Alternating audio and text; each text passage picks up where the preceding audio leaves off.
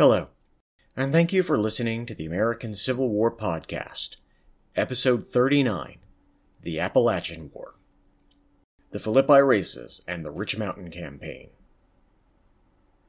Among all the most significant campaigns fought in the Civil War, the battle for Western Virginia ranks exceedingly high for its long-term impact. And yet, this campaign remains almost forgotten.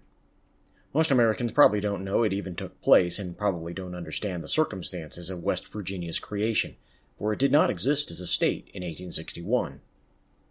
Popular histories quite frequently leap from Fort Sumter directly to Bull Run, and completely skip these events, although they shape the political and military course of the conflict. As mentioned several times previously, from the colonial period all the way to 1861, Virginia included a large swath of Appalachian territory, at least on paper, stretching out from the Shenandoah Valley to the headwaters of the Ohio River, and even including a thin slice between Pennsylvania and the state of Ohio. This sizable region had very little to do with the world of plantations.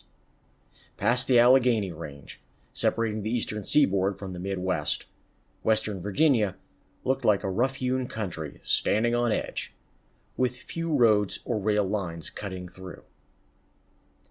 Most of its towns clustered in the northwest, or down in the Shenandoah Valley. Those living in the region had a well-earned reputation as almost American even for Americans. The mountain folk were relatively poor, relatively poorly represented in the state seat of power down in Richmond, too. But they thrived up in the hill country, in tough times or good ones, quite often as their fathers and fathers before them had. Yet they did not all stay put. For multiple generations, people from Western Virginia had spilled over into what was then the far western frontier of colonial Britain, or later the United States, while in Richmond, few took note of anything up in the hills. Significantly in the Civil War and American history in general, the Appalachians do not represent a single barrier. Rather, they form a series of sharp ridges, but with pastoral valleys often placed in between. Some of these stretch for many miles and cross state borders too. Awkwardly, however, each range has its own passes and may require changing roads and directions to get through. And these roads, too, were often rougher and less modern compared to roads in the lowlands. One important point, also, is that the railroads just didn't cross much of this landscape, except a line stretching from near Cincinnati east to Washington, with a main connection that ran north through Wheeling. This made transshipment of goods easy enough, but it meant that no good pathway existed for either the Union or Confederate troop movements when it came to that. When the secession crisis hit, it soon became obvious, at least anyone who cared to notice, that Western Virginia had very little intention of following the rest of the state out of the Union. A sizable majority of Western delegates refused to vote for secession even after it became obvious they couldn't stop it, and at the point when a show of unity might have been expected. Richmond's control over these lands, never very strong to begin with, evaporated almost overnight. Nonetheless, and in part due to a simplistic misunderstanding of the significance of national identity in the region, many secessionists believed they could call up large numbers of armed Western men, rifles in hand, to defend their plantation empires. Robert E. Lee, then in Richmond managing the state's military buildup, had to slap down that notion. Whatever his faults or moral defects on that point, Lee comprehended that the Westerners saw themselves much less as Virginians than as Americans. That crucial distinction led to a new crisis that shattered Virginia in two. Lee also understood that raw militia weren't going to win this war, and it turns out they wouldn't win in Western Virginia either. Several issues caused this split, including basic elements of culture. But the hard and basic truth here, that so many refuse to see, originated in the simple fact of slavery. Although legal up in the hill country, mountain men had few slaves or plantations. Most of the counties there held fewer than 5% of the population enslaved, and none more than 15. These numbers represented about the absolute floor for slave populations in the rest of Virginia, where enslaved populations averaged far higher and peaked at 70% or more. Given their druthers, the mountaineers could quite possibly have done away with the peculiar institution entirely, much the same as Pennsylvania or Ohio. But in addition, they had some long-standing grievances due to the way the lowland Virginians suppressed their political representation. As an example, only those men who owned a valuable plantation or a group of slaves could meet the property requirements for governor. On May 13, 1861, a new secession convention met in Wheeling, Virginia. The choice of this town alone is significant, for it lay not far from Pittsburgh and on the border of Ohio, and comfortably quite far enough from the tidewater. Again, slavery itself was legal here, as in the rest of Virginia, but with free territory in three directions and the Appalachian South, well, it's not hard to guess that the locals had neither interest nor love for the peculiar institution. And with this in mind, one ought not be too surprised that the secession under discussion was not severing Virginia from the United States, but severing the western region from Virginia. For the moment, the convention decided against taking that step, but even the most conservative view of the matter refused to ally with Richmond and the Confederacy. That conservative faction simply saw themselves as the proper government of Virginia and intended to continue representing their state in Congress. If some traitors had lately gained power over the rest, that was no great constitutional problem in their eyes. If the Confederates didn't much care for their new national representatives in Washington, D.C., let them lay down the bullets and take up the ballots. Nonetheless, the Wheeling Convention agreed to meet again in June to reconsider the matter, as the steps now under consideration were quite literally unprecedented in American history. In the meantime, Lincoln now had, at least, a loose ally occupying the crucial ground between Maryland and Ohio, including the vital rail line across the Appalachian Range. To support their ballots with a few bullets of his own, however, he appointed George Brinton McClellan to command over the Department of the Ohio. At the very start of the war, McClellan immediately demonstrated clarity of thought, clarity of action, and clarity of organization when he capably assisted Ohio Governor William Dennison, Jr. in organizing the state militiamen. And when the Wheeling Convention met in May, Dennison ordered McClellan and his troops to stand guard. Despite technically being a violation of state sovereignty, the Wheeling delegates expressed gratitude instead of outrage. And with Dennison's support, plus some judicious lobbying from the former governor, who by an absurdly fortunate coincidence just so happened to be Salmon P. Chase, now serving as Lincoln's Secretary of the Treasury, McClellan not only received his appointment to the Ohio Command, but also promotion to Major General. As such, at that strange moment, he outranked the entire army, General-in-Chief Winfield Scott alone excepted, a meteoric rise indeed. Few men demonstrated more promise for such a command, and perhaps only Robert E. Lee and Irvin McDowell even appeared his equal on paper. Born in 1826, McClellan had only graduated from West Point when he received orders sending him to the just-declared Mexican-American War. Like Lee, his engineering background counted for less in the actual moments of warfare than his courage and energy, and he even undertook risky scouting missions. General Winfield Scott took the young man under his wing, and McClellan looked up to Scott as a surrogate father, or perhaps a beloved uncle. Later in life, McClellan consciously or unconsciously molded himself on Scott, even when they came into conflict. After the war, McClellan decided to remain in military service instead of leaving for civilian employment. In fact, he spent many of the intervening years traveling the West and visited, more or less, the entire country, from Delaware to Oregon to the desert Southwest. In fact, then Secretary of War Jefferson Davis personally selected him for several significant scouting missions, representing the high esteem that McClellan had earned. These posts included more than merely domestic duties. First came a delicate mission to Santo Domingo, which we are not even going to begin trying to explore today. The important point here is that it was a very high-profile task with the attention of the cabinet. Then, in 1855, McClellan, who boasted an excellent command of French, found himself selected as one of 3 official observers for the United States of the Crimean War, a grinding conflict in the 1850s between Russia and Turkey that expanded to include England and France. While some modern developments certainly impacted the war, including a short railway thrown up to supply troops, It was mostly fought along Napoleonic lines and included vast systems of fortifications. McClellan witnessed part of the nightmarish siege of Sevastopol, a single year-long battle of attrition which saw over 200,000 casualties. McClellan apparently never forgot the horrors of that scene, and it influenced his views of the importance of sieges and the desire to avoid as much bloodshed as possible.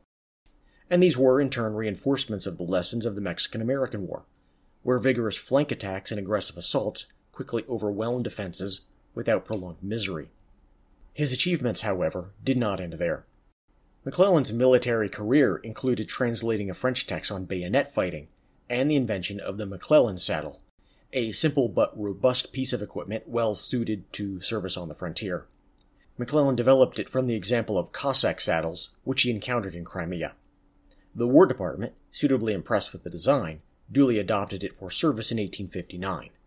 The saddle would actually remain in military service as late as World War II. McClellan finally decided to end his long and rather successful military career in 1857, following which he became a railroad president, basically a modern CEO, and had no less success there than he had in uniform.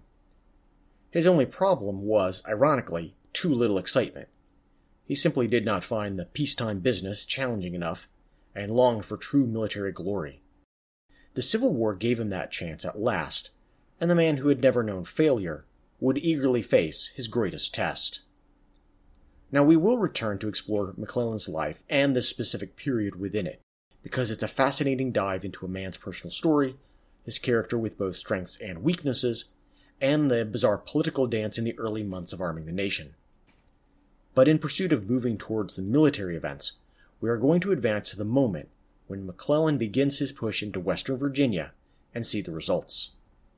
On May 26, 1861, McClellan launched a regiment south from Wheeling with the intent of capturing Grafton, where a band of Confederate militiamen had gathered. Additionally, he also set in motion a brigade from southern Ohio eastward to the same site. Ideally, this combined movement would surround the small Confederate force placed at Grafton, or at least force it to retreat. Now, Grafton was a position worth controlling. Although not exactly centrally located in the region as a whole, it was about halfway between Wheeling and Staunton, and perilously close to the rail lines west of Washington. Thus, although not especially significant in itself, the town represented near enough the axis of movement in the region, and thereby of military power. It was vital for federal forces to control it, whether or not they could make further use of this location otherwise. At Grafton, Confederate Colonel George Porterfield commanded around 750 men, with an equal number technically under arms but so uninterested or undisciplined that they failed to even turn up for a fight. Recognizing the hopelessness of his position, he backed down. At the start of June, Porterfield retreated 15 miles south of Grafton when he discovered that the 3,000 and more Federals advancing on his position had already united, making them effectively invulnerable to any attack he could hope to mount. Recognizing that his position was fast becoming hopeless, Colonel Porterfield packed up his wagons at the village of Philippi and prepared to retreat even further southward, where he could find reinforcements and support. On the night of June 3rd, however, the retreat received a bit of a problem. During a driving rainstorm, the Federal force advanced. Night marches are tricky business in the best of circumstances, and in such rough conditions even harder. However, Brigadier General Morris and Colonel Kelly kept onward and had their troops in place to attack at dawn. This might not have worked either, except the Confederate pickets decided that standing watch in the rain was just too much trouble, and went into town to find warmth and shelter. To be fair, Colonel Porterfield saw the driving rain and believed that no such Federal advance could have been practical himself. Nonetheless, he did give orders for a strong picket guard that were simply not obeyed. Thus, when the Federals opened up with cannon fire at dawn's first light, the confused Confederates immediately descended into chaos. That being said, Colonel Porterfield showed his steel. He quickly adapted with shocking speed, reorganized his force even while under fire, and got his column moving on the road south. However, the Confederates remained vulnerable and might have been cut off or at least repeatedly attacked from the rear when by chance Colonel Benjamin Kelly of the Union's 1st Virginia took a bullet and went down. The resulting lack of leadership took the wind out of the Federal sails and the attack stalled. Nevertheless, the Federal troops captured Confederate war material and drove the retreating Southerners another 40 or 50 miles on their way. As a side note, Kelly additionally survived his wound and would go on to prove himself in future roles as a quietly competent leader. He wore a major general's insignia by war's end. The military consequences of the Philippi races, as the press dubbed the battle, remained, well, inconsequential. However, by hurling the Confederates almost out of the mountains entirely, the Union men greatly relieved much of the pressure on Washington and virtually eliminated the threat to rail lines except at Harper's Ferry. The battle encouraged Western Virginia's Unionist sentiment and made mockery of Confederate pretensions. It emboldened the renewed Wheeling Convention to appoint their own governor for their territory, and set them on a course of permanent separation from Virginia. It also forced the Confederates to immediately reinforce their position, or risk being overwhelmed in short order. Richmond responded to the threat on their left flank by dispatching fresh troops in arms under Brigadier Robert S. Garnett. General Garnett, though depressed by the loss of his family in an unrelated tragedy, quickly proved he was the right man for the job, although victory ultimately eluded him. A strict disciplinarian, and with better supplies and more motivated soldiers in Porterfield, he drilled his men thoroughly and positioned them well. The only problem lay in the fact that the Union buildup went on even faster, so his 6,000 faced as many as 20,000 fresh Northern troops. Still, Garnett placed his soldiers on two major strong points, on Rich Mountain and Laurel Mountain, and that might prove the difference. This gave him the advantage of extremely defensible terrain, which would limit the strength of any attack that developed. Combined, these two locations completely guarded the roads towards Staunton and the Confederate rear, and thereby presented a powerful shield for Richmond to delay and recover the initiative. There was only one significant problem with the selected ground. The two mountains lay far enough apart that neither could easily and quickly support the other in case of attack. In theory, these mountains occupy a single, long-running ridgeline of the Appalachian Range. In practice, the landscape was all cut up with valleys and mountains and forested. Movement between the two would turn into a difficult, indirect march, descending and ascending, in a landscape with unclear geography and few roads. For the next few weeks, very little happened on this front. However, General McClellan finally finished training replacements for the early 90-day men who just mustered out of service, and advanced his greatly augmented army to Grafton. McClellan put in place as many soldiers just to guard his communications as Garnett had in his whole command, and still another 15,000 effectives in the field besides.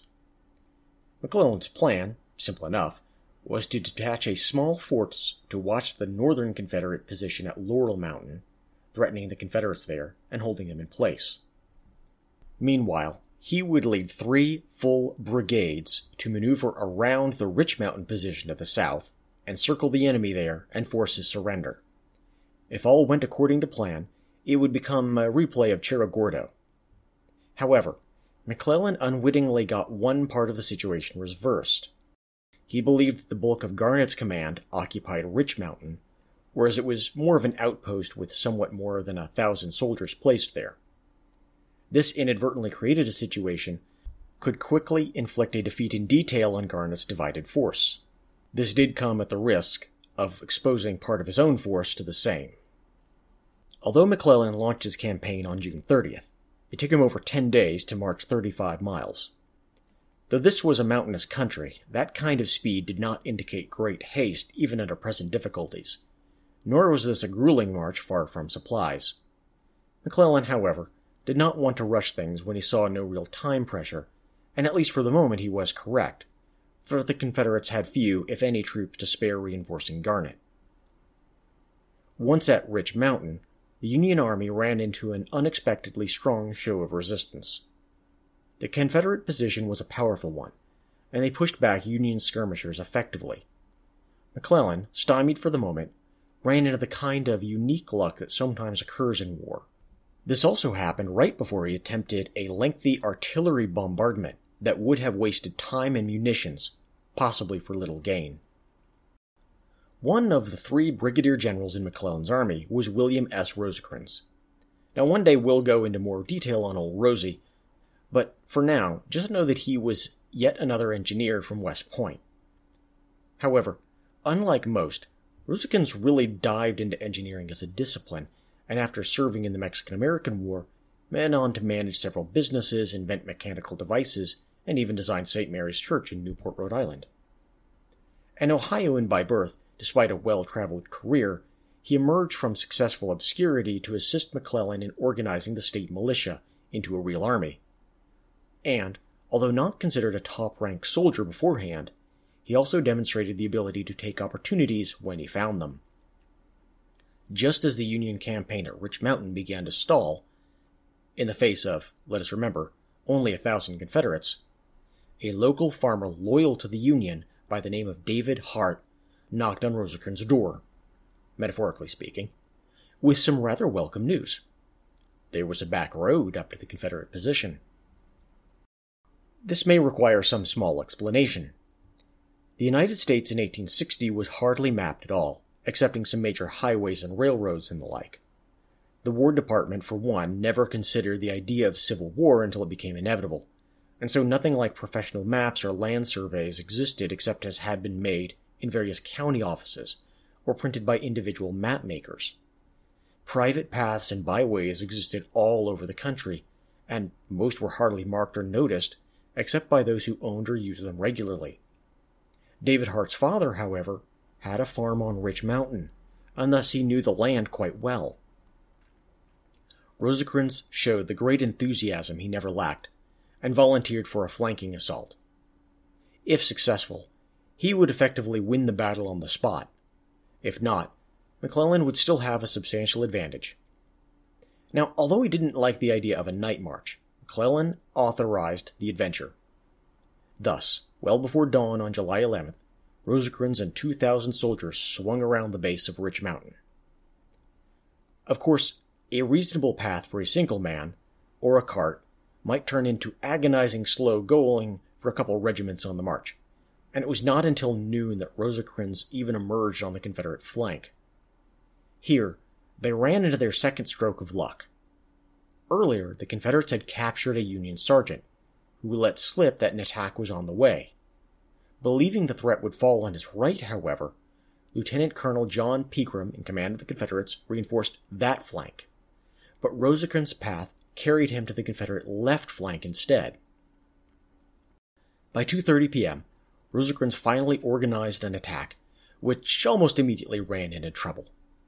The force had provided stiff cover when building up to the engagement, but now obstructed his troops, who could neither see clearly nor form an orderly assault. And for the rookie Federal soldiers, attacking took more courage and discipline than that needed by the equally green defenders, who at least had some field works erected to encourage their morale and stabilize their lines. Plus, though the Confederates had only one cannon, the artillery rammed home shells as fast as they could, shocking the Northern boys, who had never faced up to explosive shells before. However, all was not lost. The Union soldiers couldn't see, amidst the brush, that some of their own units were working around the Confederate flanks. And ironically, the very fact that the Confederate fire drove them back soon won the day. Seeing the Union blue retreating towards the tree line and finding cover, the Confederates attempted to charge. However, no sooner was this done than Rosecrans saw his chance. The moment the Confederates emerged into the open themselves, they also opened themselves to a murderous counter-volley that swept the field. Those units struggling through the brush on the sides then joined in, creating a deadly crossfire. By 5 in the afternoon, Rosecrans had effectively won the day and quickly occupied the Confederate defenses. This cornered Pegram's remaining command under intolerable pressure, as Rosecrans held the front lines and McClellan the other. This, however, represented the only failure of the battle. All morning, McClellan waited nervously were the sounds of Rosecrans' guns on the attack. He rode back and forth, and did nothing at all. As it happens, McClellan failed to even support a subordinate. He could have launched an attack, or if not, hit the Confederates with artillery or skirmished aggressively to draw their attention. But he did nothing of the sort, even as his soldiers practically twitched with the desire to fight.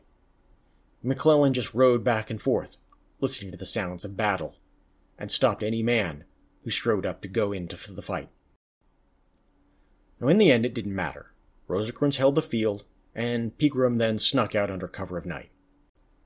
Yet had Garnett's main force been in place at Rich Mountain, as McClellan believed, it would most likely have turned into a one-sided slaughter from the sheer weight of numbers.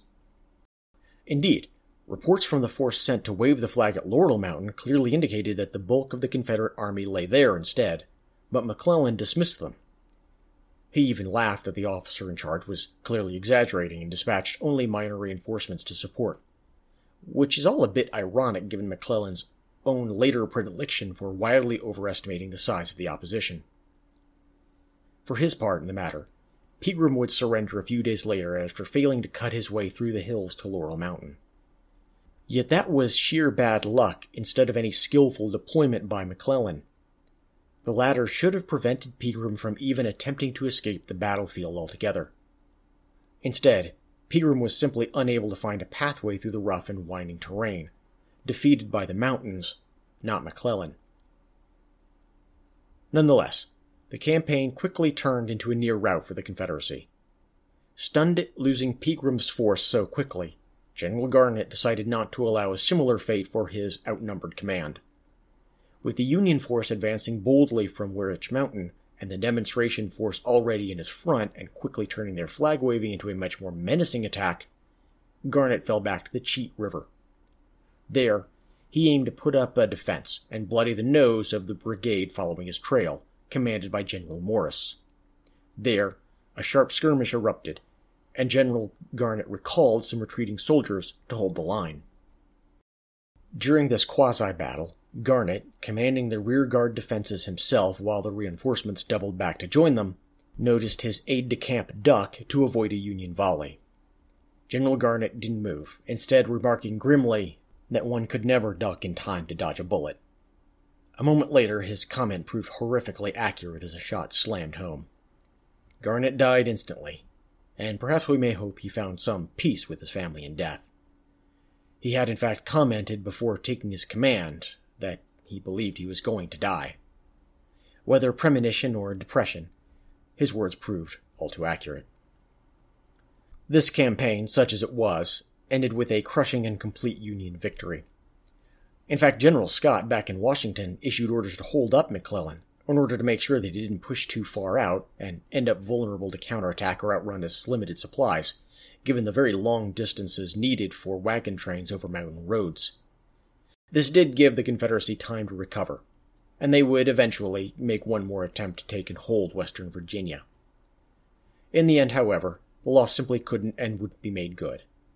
The Union could much more easily move troops into West Virginia from Ohio and Pennsylvania and even from Maryland. Besides, the mountains cutting off the region from the rest of Virginia remained difficult to cross, and the locals too unfriendly to rule from Richmond anyhow. For the Union, the only downside of victory in Western Virginia was that it failed to allow them the means to develop a follow-up attack. The same terrain that defended Columbus, Wheeling, and Pittsburgh from Confederacy made it impractical to invade along that front, as General-in-Chief Scott correctly understood. Instead, the main game was to remove a threat from that quarter and secure the railroads. However, in the long run, the most significant impact for the war itself lay in two men, McClellan and Rosecrans. Rosecrans will soon go on to take up command in the Western Theater, where he will prove himself instrumental in several key victories, although he will also demonstrate an irascible streak and come into conflict with his superiors, whomever they might be. But McClellan, with an impressive winning record, shall receive a far greater prize, command of the Army of the Potomac. For the Union Army is about to blunder at Bull Run, and Lincoln will need a tough-minded organizer to reinstate discipline. There was just that one unfortunate little detail. Did McClellan win at the Philippi races? No. Did McClellan win at Ridge Mountain? No, Rosecrans won it for him. Had McClellan ever actually fought a battle yet? Now, as a minor side note, let us discuss the fate of Colonel Porterfield. Relieved of command following the runaway scrape at Philippi, he faced a court-martial in Richmond. And although technically his ultimate reprimand was relatively light, he did not take it very lightly. From his perspective, Richmond had assigned him a tiny band of lazy, barely armed, disinterested militia, and assumed they would fight like hardened veterans with modern equipment against a vastly superior force. And his views were essentially true. The court-martial more or less acknowledged that he had done his best with bad material, or at least soldiers whose loyalty to Virginia and the Confederacy was inherently suspect. But Robert E. Lee made sure to censure Porterfield. And although the man took up another post, a reorganization left him without any position. Bitter of the obvious snub, Porterfield resigned from service and retired to a private life at home in West Virginia. The Union Army briefly took him prisoner, but decided in the end that his actions merited no particular punishment. Porterfield intended no more mischief, so they allowed him to go home. It appears that he spent his remaining years in happy and quiet obscurity. His treatment by the Confederates really was rather unfair, given that far larger mistakes by men with far more advantages would go unremarked later in the war, including not a few by General Lee, among others. Down the line, too, Robert E. Lee will discover for himself the impossibility of holding West Virginia, and will, for his trouble, receive plum commands instead of censure. This has been the American Civil War Podcast. Thank you for listening, and I hope you'll join us next time.